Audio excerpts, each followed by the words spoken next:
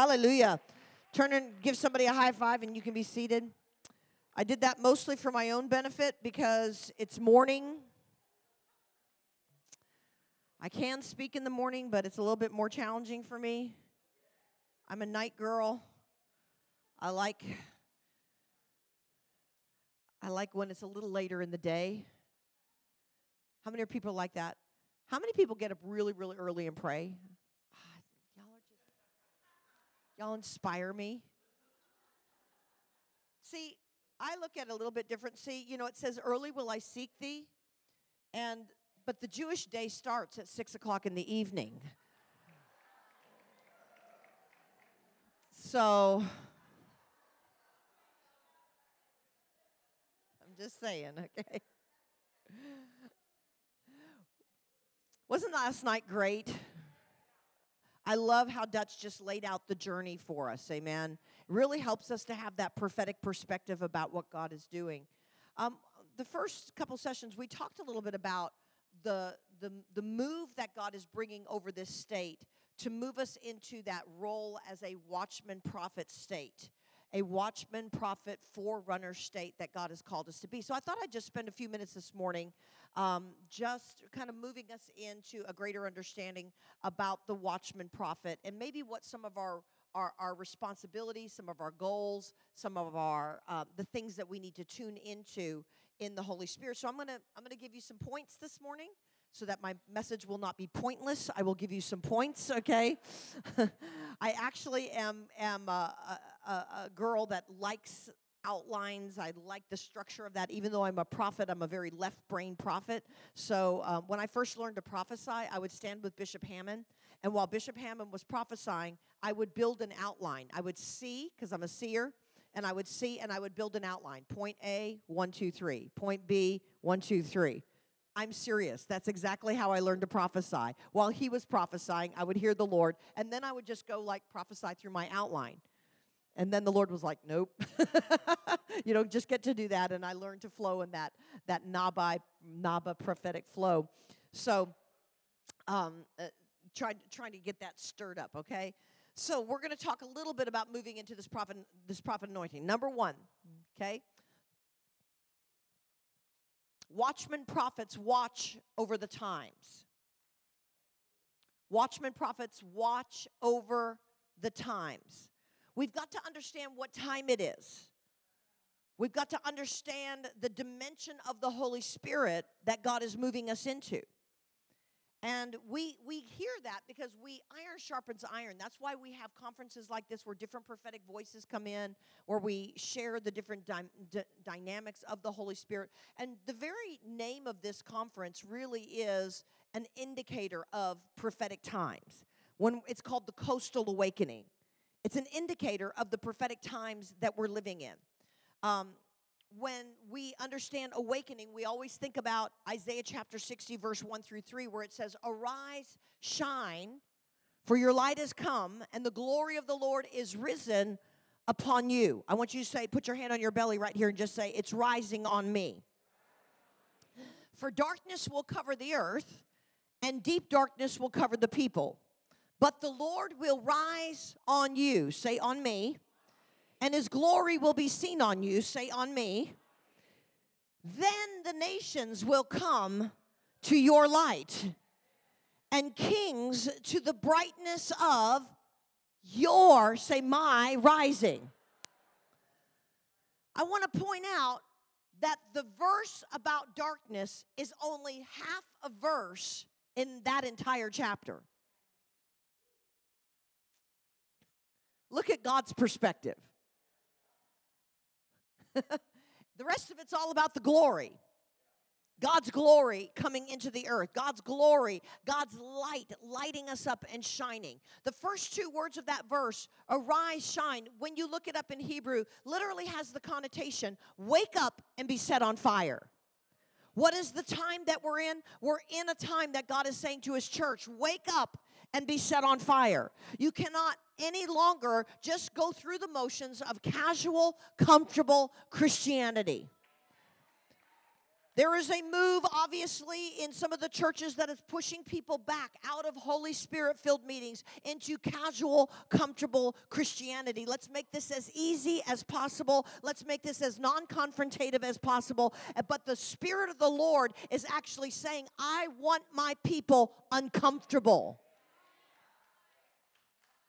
Yay, Lord, until He makes us uncomfortable. Right? Until He makes us uncomfortable. Then we're just like, God, what are you doing? I heard somebody say years ago, God came to comfort the afflicted and afflict the comfortable, okay? So God is stirring us out of our comfortability zone. Doesn't matter how long you've walked in the prophetic, how long you've walked in the apostolic. There's always something new that God is leading us into. And we've got to have ears to hear so that we stay out there on the cutting edge, so that we stay right in the time of the Lord, right in the midst of the time of God. We've got to understand it's a time of awakening.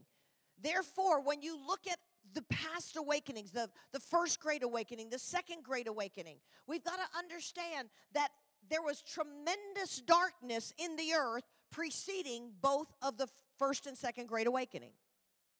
In the first great awakening, the Puritans had come to America, and they had settled, and all of a sudden, because of the distance, the space of their settling, people became disconnected from one another. You started finding moral decline. The Puritans' daughters were getting pregnant outside of marriage. The Puritans, who I don't think even believed in sex, okay? Their children were getting pregnant outside of marriage, okay? There was controversy. The Enlightenment from Europe had come over and was causing people to relate to God more out of reason than out of relationship. And we were really in a moral, spiritual decline in this nation when all of a sudden the wind of the Spirit came and brought an awakening. In the second great awakening, again, the nation was in turmoil. It was pre-Civil War. It was darkness.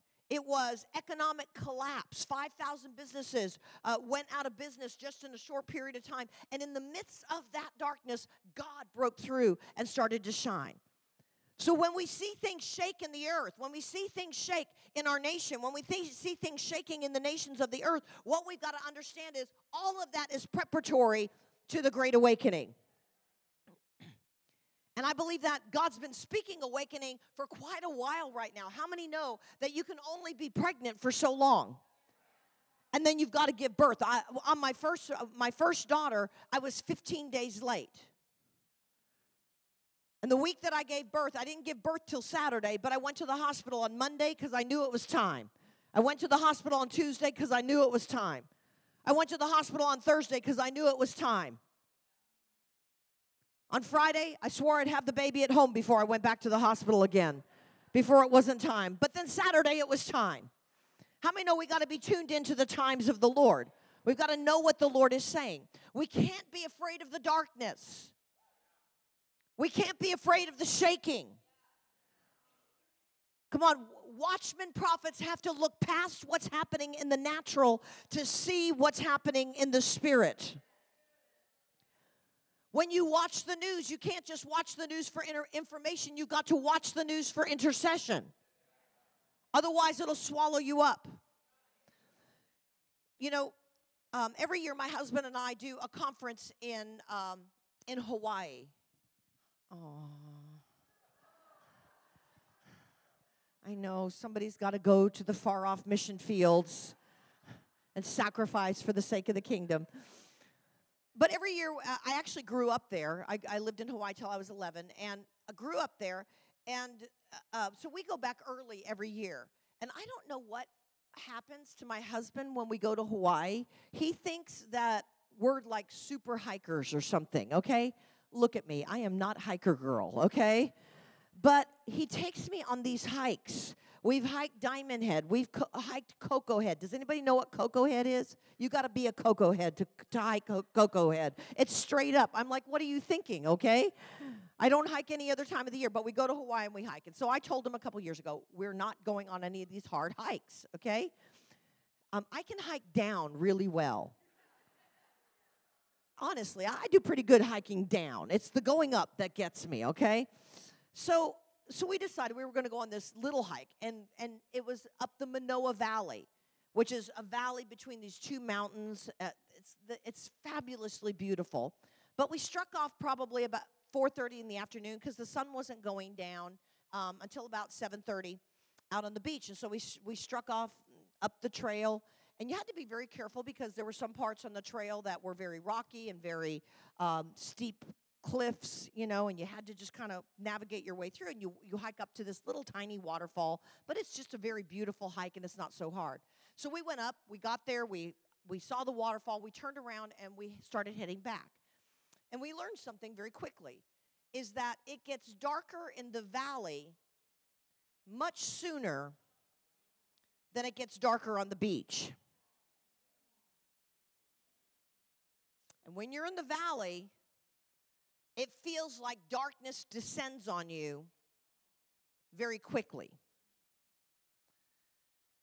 And so we started walking down this trail, and we started encountering very rapidly descending darkness. I want you to get a picture of where we are in the church, rapidly descending darkness, until finally it got so dark that I couldn't see my hand in front of my face. It was that dark, pitch black. Now, I want to remind you about the trail, and I want to remind you that I am not hiker girl, okay? There are deep ravines that we can fall into if we don't stay on the path. And so I told my husband, I guess we're going to have to sit here on the trail until the sun comes up tomorrow morning because we can't navigate this path because it's too dark. And I think a lot of the church has been stuck over this last season of time because darkness happened quicker than they were expecting it, and they got stagnated and stalemated on the path, and they made a decision, I can't move forward because I can't see how to navigate this path of darkness. And so as I stood there, my husband said, babe, we're not sleeping on this path. And I said, but we can't see. What are we going to do? And he says, I don't know, but we can't stay here. And all of a sudden, it dawns on us. We have cell phones in our back pocket. Now, this was enough years ago, and we were far enough behind the curve at the point that we had old cell phones that did not automatically have flashlight as part of their tools. So we stood there on the trail, and we downloaded a flashlight app on each of our phones. Listen, if it gets dark and you can't navigate the path, sometimes you just got to stop and download light, download revelation that will light your path. Amen? And I think this is what we've got to understand. Sometimes the darkness closes in and we get stuck. And God is saying, I'm always ready to send a download of my revelation, a download of my light, because my light will be, my word will be a lamp unto your feet, and it will be a light unto your path. And so we downloaded these little flashlight apps, and they were pitiful. Back in the day, they were pitiful. And yet, it gave us enough light to start moving forward. Very slowly, but we began to move forward. And I learned lesson number 2. A little tiny bit of light drives out a whole lot of darkness. Listen, you may think I don't have some big, great revelation. I'm telling you, take the revelation of the Word, take the revelation that God does give you, and allow that to light the pathway forward, because it will be enough to drive out darkness. And so we started moving forward, and my husband was excited that we didn't have to spend the night on the trail. I was excited because I was going to be able to go back and get a shower. And something else happened. As we were walking along that path, out of the woods comes these 2 Hawaiian men with flashlights strapped to their heads, big old beams, and they're booking down the trail. I just wonder if they weren't Hawaiian angels or something, okay? Because they come up to us and they said, looks like you could use some help. They each reached into their backpack and pulled out these giant torches. these giant flashlights, and then they took off down the trail. They gave us their flashlights and took off down the trail. When we got to the end of the trail, they weren't there. See, I think that when we're starting to move forward, God will send angelic help. God will send help to begin to accelerate your path. Amen? God will send a greater light that will cause your pathway to be accelerated. So I want you to lift your hands up right now. Father, I thank you, God, that you are downloading what we need to move forward in this next season of time. God, you're calling us to be watchmen prophets. You're calling us to be watchmen for the state. And God, sometimes we feel like we get stuck. We feel like we reach an impasse. But Father, heaven is always ready to download what we need to enable us to advance both personally and corporately, Father God, into your divine purpose for the earth, Father. And so we thank you, God, that there's a fresh mantle of revelation, God, that there's fresh avenues of revelation. God, if we're getting stuck in our hearing ability, God, give us a seeing ability. If we're getting stuck in hearing and seeing, let us dream dreams, let us have visions. God, if we're getting stuck in other areas, Father God, give us the sense of the Holy Spirit, or God, somehow communicate, break through the heavens to break into the earth, God, so that we will have everything that we need to advance in this next season of time. God, we will know the times and we will know what to do because you've mantled us with revelation for this new day. In Jesus' name, everybody said, amen, amen. Hallelujah. We could talk about time a lot, all right? Number 2, watchmen prophets see past the natural into the unseen realm. The first thing I want to say about this is that there is an unseen realm. It's very interesting. Several years ago, I was taking time to just seek the Lord, and I heard God just say, I'm bringing my church into a quantum leap season. A quantum leap season. I kind of had an idea of what that meant. But it means basically a sudden advance. That's a basic definition, a sudden advance. But after I shared what I felt like the Lord was saying, one of our elders came up to me and he said, you know what, I studied quantum physics in college. And he said, I want to explain to you scientifically what a quantum leap is. Because in science, a quantum leap occurs when the electrons around the center of an atom begin to, what scientists say, get excited. That's what they say. They get excited. They begin to spin, they begin to jump, they begin to charge up. And as they charge up, then suddenly, everybody say suddenly, they leap from one electron, from one atom to another atom, bam, like that, with nothing in between. When God says, I'm bringing you into a sudden, a quantum leap season, and God says that it's a suddenly season, what we need to understand is God's taking us from one level to another level, bam, with nothing in between. How many want a suddenly? Suddenlies mean change. We talked about change yesterday, remember? Suddenlies will shock you. But suddenlies are what God is doing in this season of time.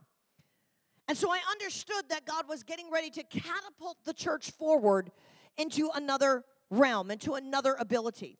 So the next morning, I got up very early and I was getting ready to get on, I got on a plane. And when I get on a 6 a.m. flight, I am not Chatty Cathy. Okay, I just want to sleep. I am not a morning girl, okay? And that meant that I probably had to get up at 4 to get to the airport to get on the plane. And now I'm on this plane at 6, and I'm just praying, Jesus, please don't let this person talk to me, okay? And Cheryl is amening me all the way. I will say I do a lot of ministry on airplanes, okay? People will say, what do you do for a living? And I will tell them some variation of what I do for a living, and that will open a conversation. I would say, oh, I'm a pastor. They'll say, oh, a woman pastor. We'll have that whole conversation. Or if I say I'm a prophet, they'll get up and change seats. Just one time, I've never actually done this, but just one time I would like to say I'm an exorcist.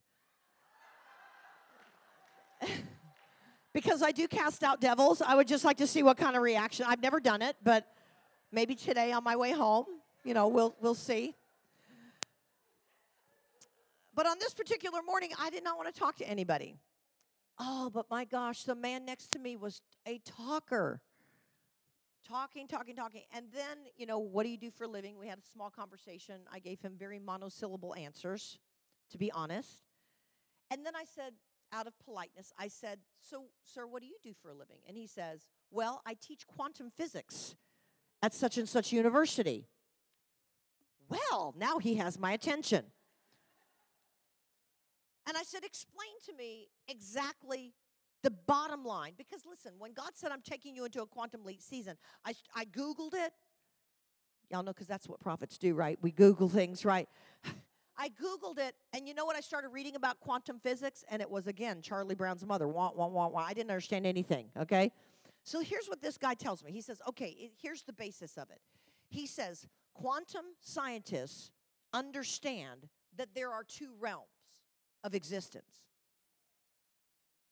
He says there is the seen realm, the realm in which we live, and there is an unseen realm.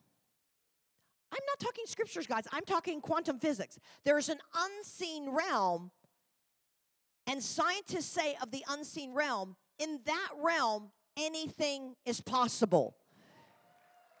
It is called the realm of infinite possibilities. I'm like, could you wait? And let me get my iPad out and take notes. Come on, God had just said, I'm taking my church into a quantum leap season, and now I'm sitting next to a guy that's saying, hey, there's an unseen realm. Do you know what I believe? I believe that what the scientists are actually seeing into is the kingdom of God. Because Jesus said the kingdom of God is here, amen? When Jesus actually demonstrated the kingdom of God, because in the realm of unlimited possibilities, he pulled that unseen realm into the seen realm when he walked on water. How many understand it's impossible to walk on water? But he pulled the unseen realm into the seen realm. When he fed the 5,000 with just a few loaves of bread, he was showing a quantum dynamic in that. When Philip baptized the Ethiopian eunuch, and suddenly as the man came up out of the water, Philip was zipped away to a town that was 35 miles away. What happened? He went into the quantum realm, and he was someplace else. I think God's getting ready to blow our minds by taking us out of just what we see and helping us understand that we have access to this unseen, scientists say, quantum realm. But what we've got to understand is that it's the realm of the kingdom. See, when we prophesy, we don't prophesy out of this realm. We reach into another realm and we pull out what God is saying. When we start seeing times and seasons in the quantum realm, there's no time. Okay, I can't teach you quantum physics because I still don't really totally understand it. But I can tell you that God knows the end from the beginning. And so we can prophetically reach in to the future because God shows us the future. It's the kingdom of God. When we do signs, wonders, and miracles, we're causing the kingdom of heaven, that quantum realm. It says actually there's quantum non-locality. You can do something here and it affects things there. That's why Jesus could say, be healed, and I don't even have to come. Jairus' daughter is healed. God wants to take us past this seen realm into the unseen realm. Now understand this, that as watchmen prophets and as those that God is stirring in discernment, we've got to learn to understand that surrounding us is this unseen realm and that there's spirit beings in that unseen realm. Discerning of spirits is more than discerning demons. We need to discern demons, but it's also discerning angels. I can't encourage you enough to get a hold of Tim Sheets' book on angel armies so that you understand this unseen realm. See, Elisha saw into the unseen realm when they were surrounded by the enemy. He saw into that quantum realm when he said to his servant, don't worry, there's more that are with us than are with them. See, we got to expand our mind past just what we see. Okay? And so we got to understand that there's an unseen realm of angels, of demons. There's an unseen realm that includes the realm of the Holy Spirit. And we've got to learn how to discern the move of the Spirit. We've got to learn how to discern the mood of the Spirit. You realize the Holy Spirit has moods. I did not just call him moody, okay? But he does have moods. There are times that we come in and it's all about celebration. There are times that we come in and we're on our face. Come on, there's moods of the Spirit. There's the breaker atmosphere that God wants to move us into. We've got to be sensitive about the mood of the Holy Spirit. But here's the thing, as watchmen and as people that are sensitive to the Spirit of God, we've got to realize that the Spirit of God's going to show up and the presence of God's going to show up outside of our churches. When you can start discerning the Spirit of God in Walmart,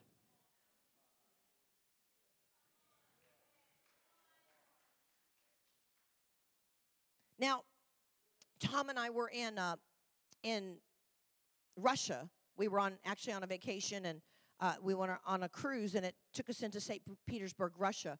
And we went to this very ancient cathedral called St. Isaac's Cathedral. And it was a beautiful, massive, smaller than the Vatican, but pretty massive cathedral that was built in the days of the czars. And in the days of communism in the USSR, it basically had been turned into a museum to communism. Isn't that awful?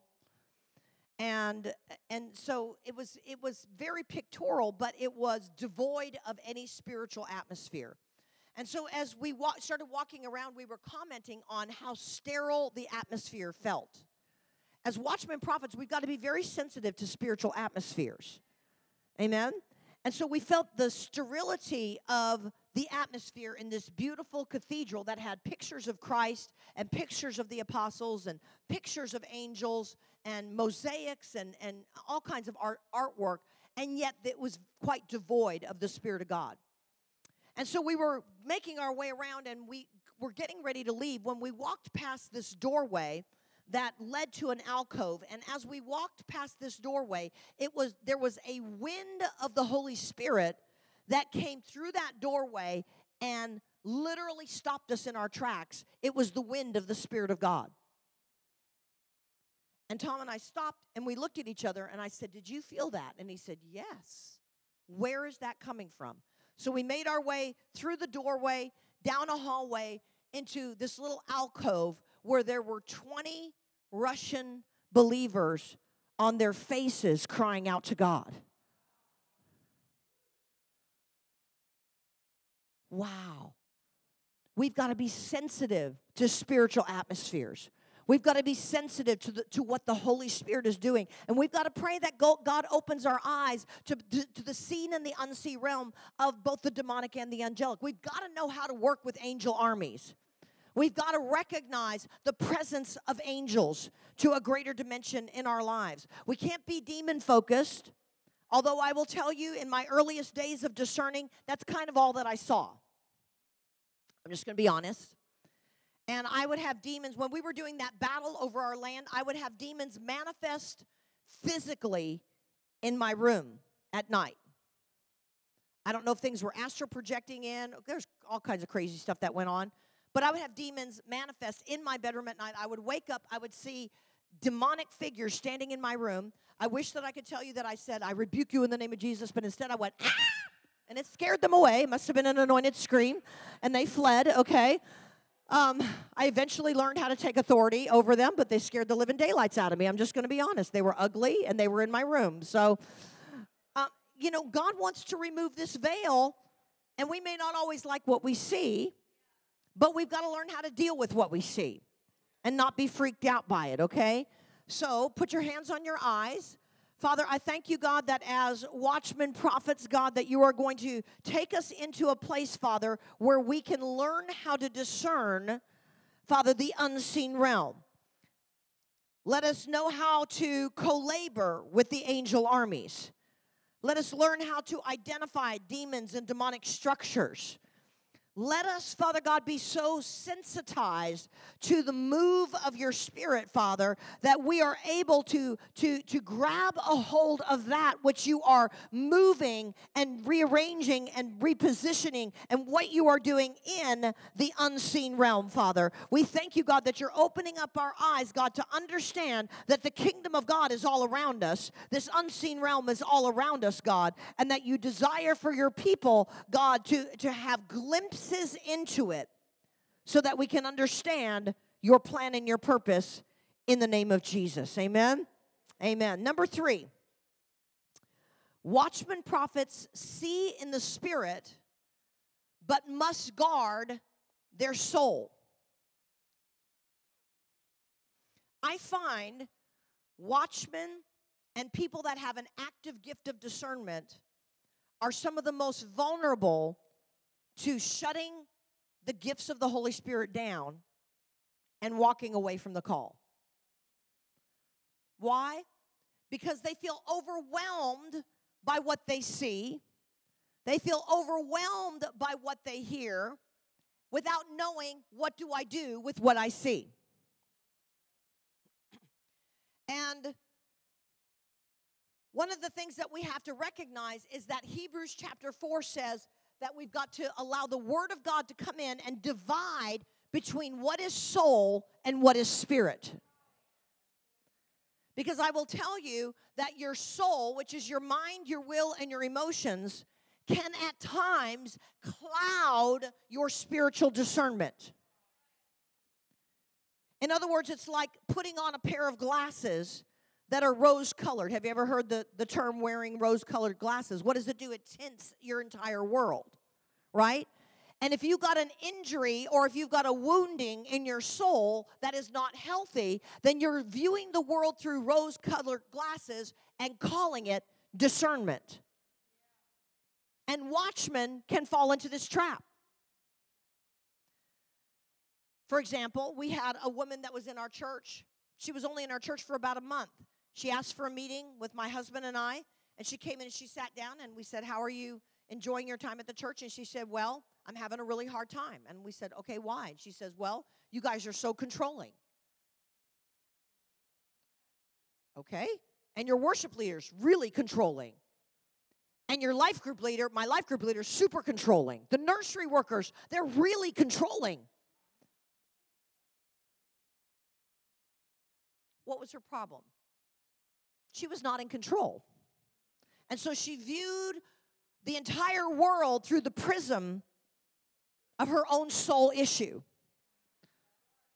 So if I'm talking to a group of watchmen prophets, I'm going to say you've got to constantly go after the healing of your own soul. Otherwise, it will affect your ability to properly process what God is showing you in the Spirit. It's a little analogy is like a little boy that decided to play a trick on his grandfather.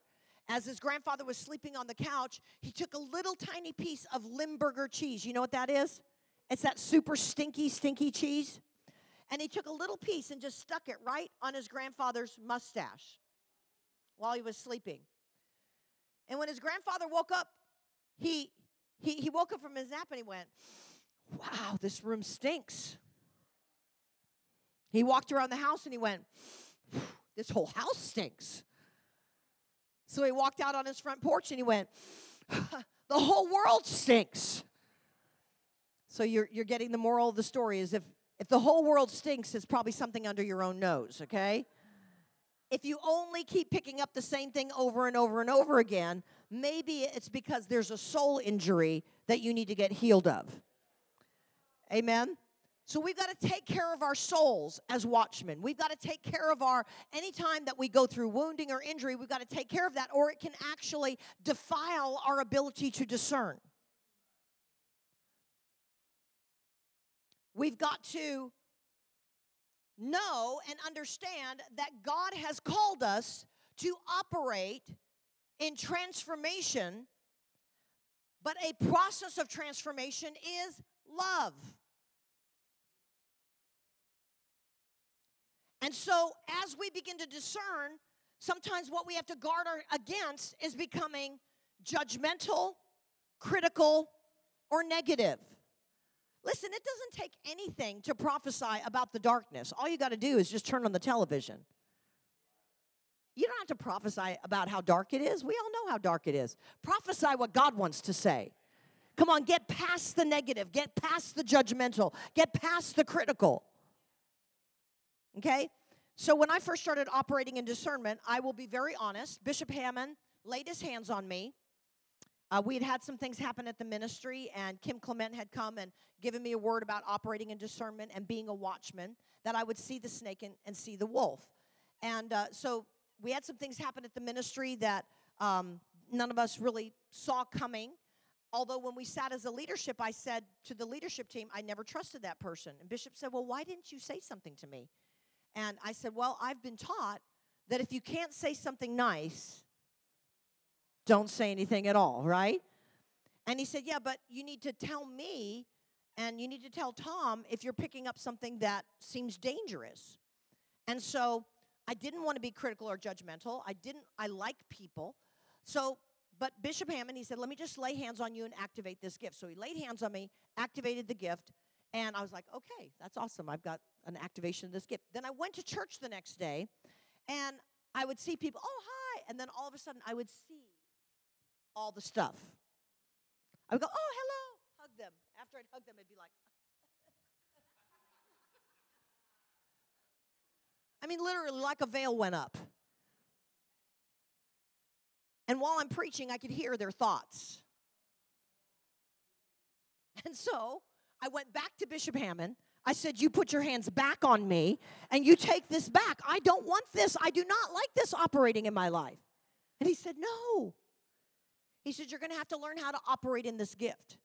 But the biggest challenge is getting into a negative, critical frame of mind towards people that Jesus gave his life for.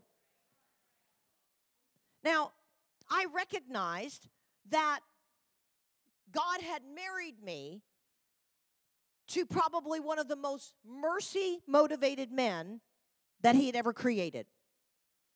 And guess what? Bishop Hamon is also one of the most mercy-motivated people that God's ever created. So my two people that were imparting into my life, the two people that were speaking into my life the most, they just oozed mercy. I can remember going into a time when we were dealing with a difficult minister that was a prophet with a true call, but he was just dividing churches everywhere he went. And Bishop Hamon had to kind of bring him in and talk to him, and he had Tom and I in there with him. And as he talked to him, he just kind of laid it out, and he was very kind, very merciful, kind of helping him to understand the error of his ways and everything. And we came out of that meeting, and Bishop prayed for him, and the man cried and everything. And we came out of that meeting, and Bishop goes, yep, I laid down the law. Yeah, we gave it to him straight. We told him exactly like it is. And I was like, oh, please, I was there, okay? You guys were like so merciful, okay? You were so merciful. And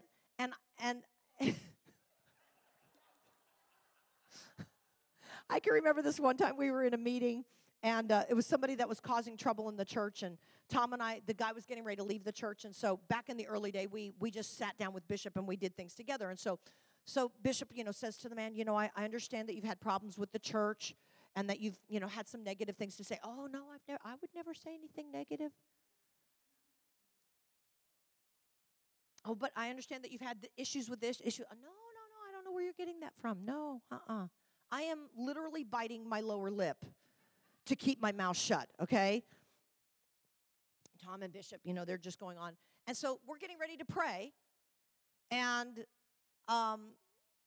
Bishop says, well, we want to pray. We understand you're leaving, but we just want to bless you as you go. And the guy goes, okay, that's great. He says, but Pastor Jane, you've been sitting there. You haven't said anything yet. And so I just want to know what you think. Well, I used to think that if somebody said, I want to know what you think, they wanted to know what I thought, right? That's what I thought. Okay? That's what I thought, all right? And so I said, well, I think that you've been sitting here lying to every question that Bishop Hamon has asked you. Now, how many know there's a lot nicer ways that I could have called the man a liar? I could have said, I don't think you've been completely honest. Maybe we just have different, there was nicer ways. And when I said, you're a liar, basically, I saw Bishop and my husband go,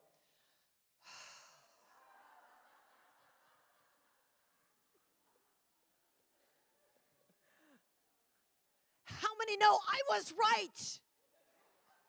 But I was wrong. Right?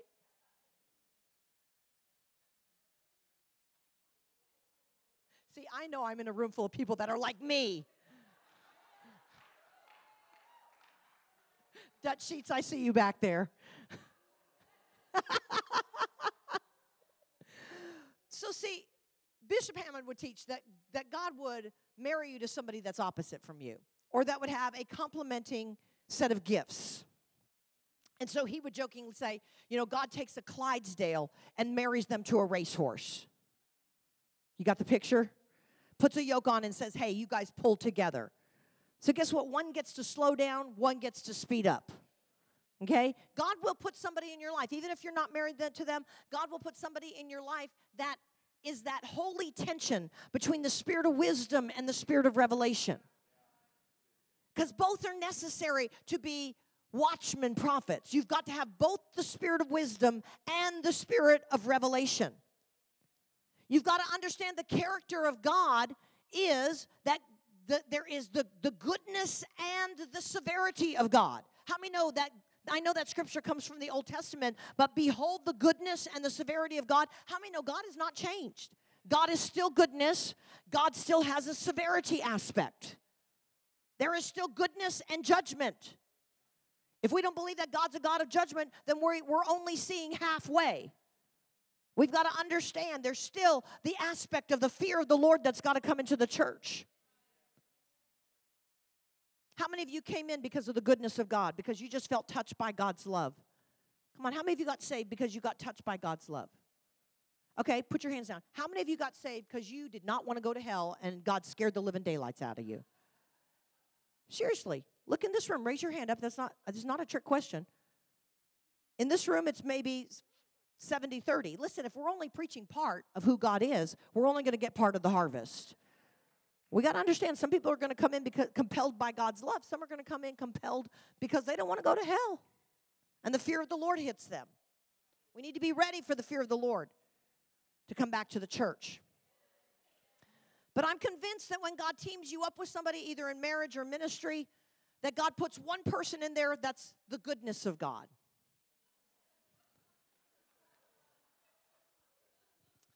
And the other person,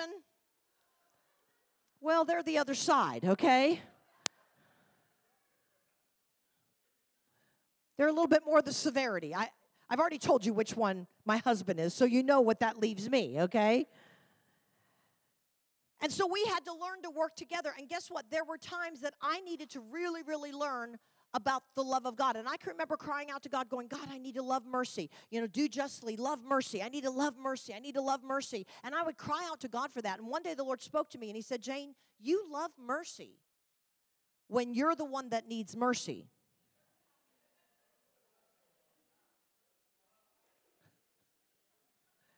Come on. But then there was the other side that my husband needed what I had, that sometimes it's not just about love and mercy. Sometimes it's about laying down a law and raising a righteous standard. Amen? We need each other. We need each other. And we had to learn that we are stronger when both of us are able to operate in our gifts. When I quit trying to change him, he quit trying to change me. And we just allowed each other to operate in the gifts under the covering of Christ. And then we found that we were actually stronger in our leadership together. I'm very black and white. To me, it's either black or it's white. I say my husband sees everything in terms of gray. He likes to say the full spectrum, okay? So when we process information, I see a situation, I immediately know what I feel about it. I immediately make a decision. I immediately have a sense of what I think about the thing, okay? My husband wants to ask questions. He wants to weigh. He wants to evaluate. How many know that we can really judge each other out of that different perspective? Okay? Because he can judge me for just making snap decisions that may not always prove to be wise, but I can judge him for never making a decision because he never has enough information. Okay, I'm not disrespecting him. I'm just saying that's the different way that we process information. And if we spend all our time bumping heads over this rather than hearing each other and recognizing that the full counsel of God is probably somewhere in between. Okay? And so, you see it the way that we grocery shop. My husband's a good shopper, okay? When I grocery shop, say I'm going to buy ice cream. I go to the ice cream case. I open it up. I go, chocolate chip. Pull it off. Put it in my cart. I'm on my way. My husband comes to buy ice cream. He's got to look at all the different kinds of ice creams. He's got to decide which one's the best deal. Then he narrows it down to the brand. Then he narrows it down and usually brings home 3. Because in his words, more is better, okay? And so you know what? Neither is good, neither is bad. They're just different. And we've got to recognize as prophetic people, we can't just categorize and say prophets are this way. Prophets are both ways. The father of the modern prophetic movement is one of the most mercy-motivated men that you will ever meet. We think prophets are like John the Baptist, calling down fire and locust legs dripping out of the side of their mouth, I mean, seriously, we've got to understand prophets come in all shapes and forms and all personalities. So just out of those 2 typologies of prophetic pictures of how we operate and how we relate, how many of you feel like you might be a little bit more like my husband? You're a little bit more mercy motivated. You're a little bit more, you kind of want to know the full picture. You want to know the full spectrum. You kind of want to know the fullness of the story before you make a decision. How many of you are in here? Okay. All right. All right. Now. Okay. I'll tell you what I just saw. Okay. How many of you are more like me? Okay. More like me. Okay. All right. So let me just tell you what it looks like from up here. I say, how many of you are more like my husband? This is what I see.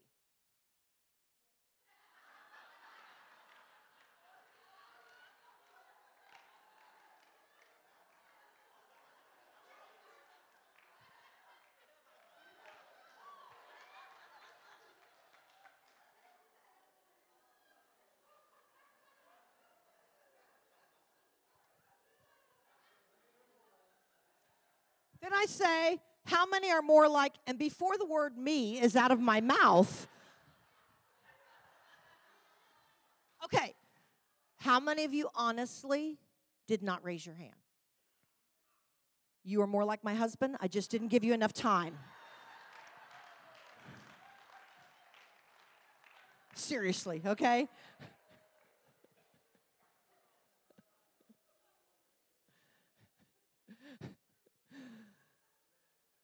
Being prophetic is not a personality style. Okay? And we got to get liberated from that idea that it's one type of personality. Okay? And we've got to appreciate those that God has put around you that are different from you. That was part of God's plan. Quit fighting over it. Quit knocking heads over it.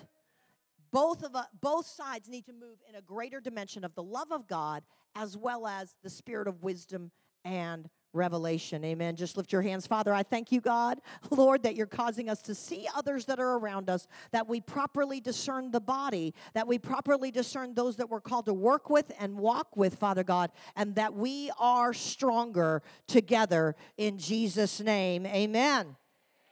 All right, number 4, and this is probably the last point we'll get to, is that we need to pay attention to our dreams and our visions.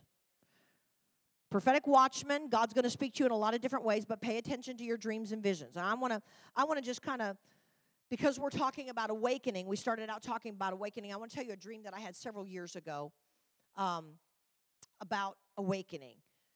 We were actually had just landed in Australia and were I'm very sensitive. The first night, wherever I sleep, the first night, whenever I go into a city or into a territory, I'm always very sensitive to what the Holy Spirit is saying in my dreams. So on that particular night, I had a dream, and I felt like it was really not just something for that nation, but something that God's speaking to the church today. In the dream, I encountered 4 angels. I don't actually often see angels in dreams, so it was definitely something that I would remember. But I saw these 4 angels. They were dressed in white, and their arms were linked together. You know, they were standing linked together as a united force. And they said to me, "We are the 4 horsemen of awakening. We are the necessary force to bring a land into revival." So how many know I was really paying attention to the stream? They presented themselves to me. So I'll tell you what each one of the 4 angels were. The first one that presented himself to me was an angel that stewarded over outpourings, the charismatic renewal, the times of outpourings that like Toronto and Brownsville, and this was an angel that stewarded outpourings. Outpouring was one of the dynamics that's necessary to bring nations into awakening and revival. And he said to me in the dream, he said, "I'm getting ready to pour out the Spirit of God once again upon denominational churches, like I did in the charismatic movement."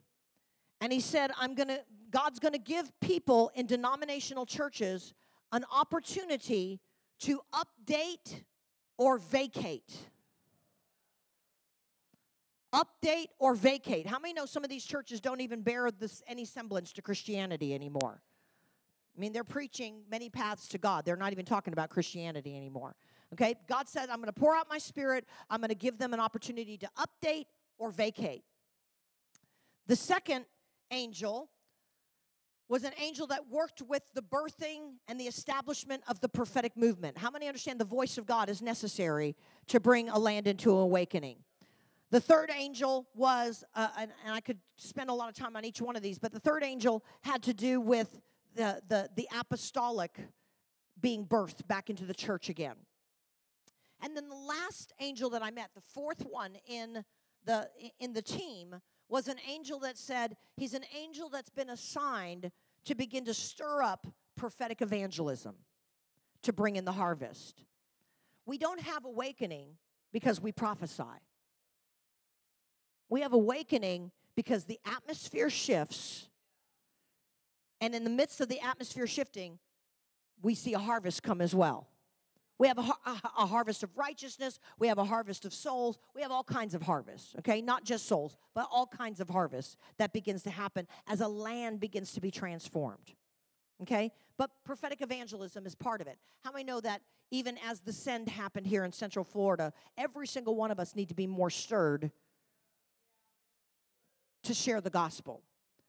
Please don't ever say, "I am a prophet, I am a watchman, I am an apostle, I'm not called to win souls."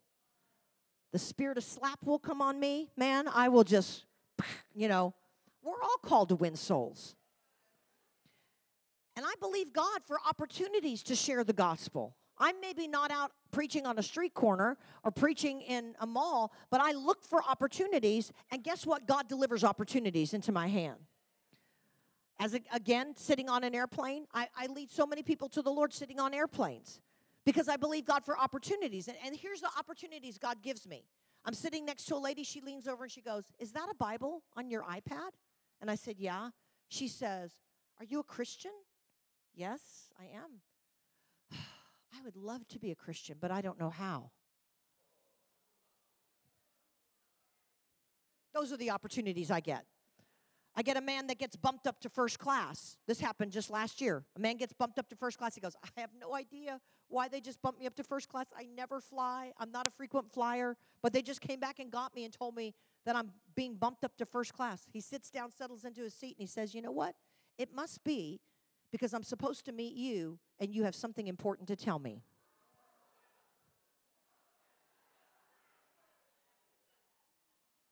When we pray for opportunities, God will bring us opportunities. As watchmen prophets, we got to pay attention to those kinds of opportunities. I'll tell you one last one. We were on a cruise. You're going to always hear me talk about a cruise. We were on with a bunch of our CI ministers, and it was the first night of a cruise. We had just had dinner. We went into the entertainment. We got a little late, so we kind of just went in on the back row. And when we kind of slipped in on the back row, as soon as I sat down, the comedian was on the stage performing. It was good, clean humor. It was a lot of fun. And as I sat down, I heard the Lord say, "Go ask him why he's running from the call of God." And I'm thinking, right, I'm not going to go up there and go, "Yes, thus saith the Lord, sir, why?" No, I'm not going to do that. So I just began to pray for him. So I thought, well, I don't even know how that could possibly happen. So as we're leaving the theater that night, there is the comedian standing shaking hands. And as I shake his hand, I said, "Thank you so much for that great entertainment. It was clean. It was fun. Thank you so much." And I said, "You know what? While you were performing, I began to pray for you." And he's kind of like, "Oh, okay." And I said, "I just felt like God wanted me to ask you, why are you running from the call of God?" And when I said that, his head snapped back like this. Like I'd smacked him. And his head snapped back. And he leaned forward and he says, "Who are you?"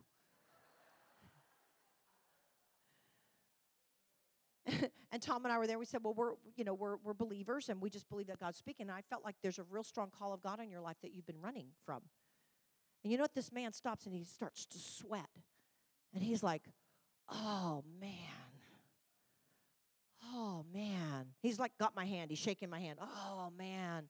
Oh, man," wiping his hand. And he's like, and I said, "Well, we could pray for you. I mean, we can't do it right now because there's a line of people." And I said, "But if you'd like to call us, we could meet you at some point and pray for you." And he goes, "Oh, man." So I just took a pen out of my purse and wrote our room number on his hand. And Tom was there, okay? I'm not giving strange man my room number, okay? Tom was there. And I said, and we said, just call us and we're happy to pray for you. So the next morning at 6 a.m., I've already told you guys how I feel about morning, okay? He calls and he says, "Hey, man, I have been up all night ever since you said that thing to me."